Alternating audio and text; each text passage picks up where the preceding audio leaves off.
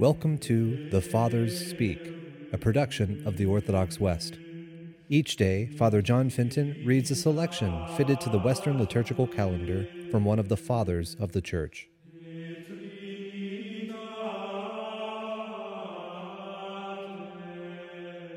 On this Friday within the octave of Corpus Christi, let us listen to a portion of a homily by our Father among the Saints, Augustine.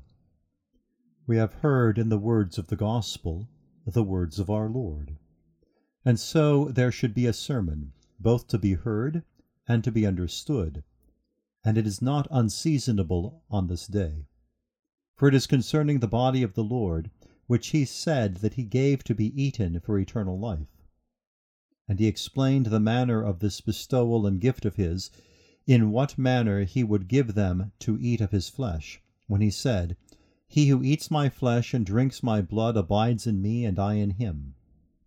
The sign that a man hath eaten and drunk is this, that he abides, and is abided in, that he dwells, and is dwelt in, that he adheres, so as not to be separated.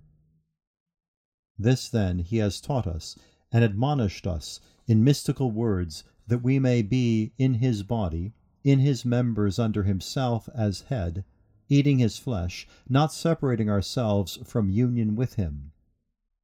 But many of those who were present were scandalized by not understanding. For in hearing these things they thought only of the flesh, which they themselves were. For the Apostle says, and says truly, to understand according to the flesh is death. The Lord gives us his flesh to eat, and to understand according to the flesh is death. Since he says of his own flesh that in it is eternal life, we must not think of this flesh according to the flesh, as in these words that follow, many therefore, not his enemies but his disciples, hearing it said, "This is a hard saying, and who can listen to it?" If his disciples found this saying hard, what must his enemies have thought?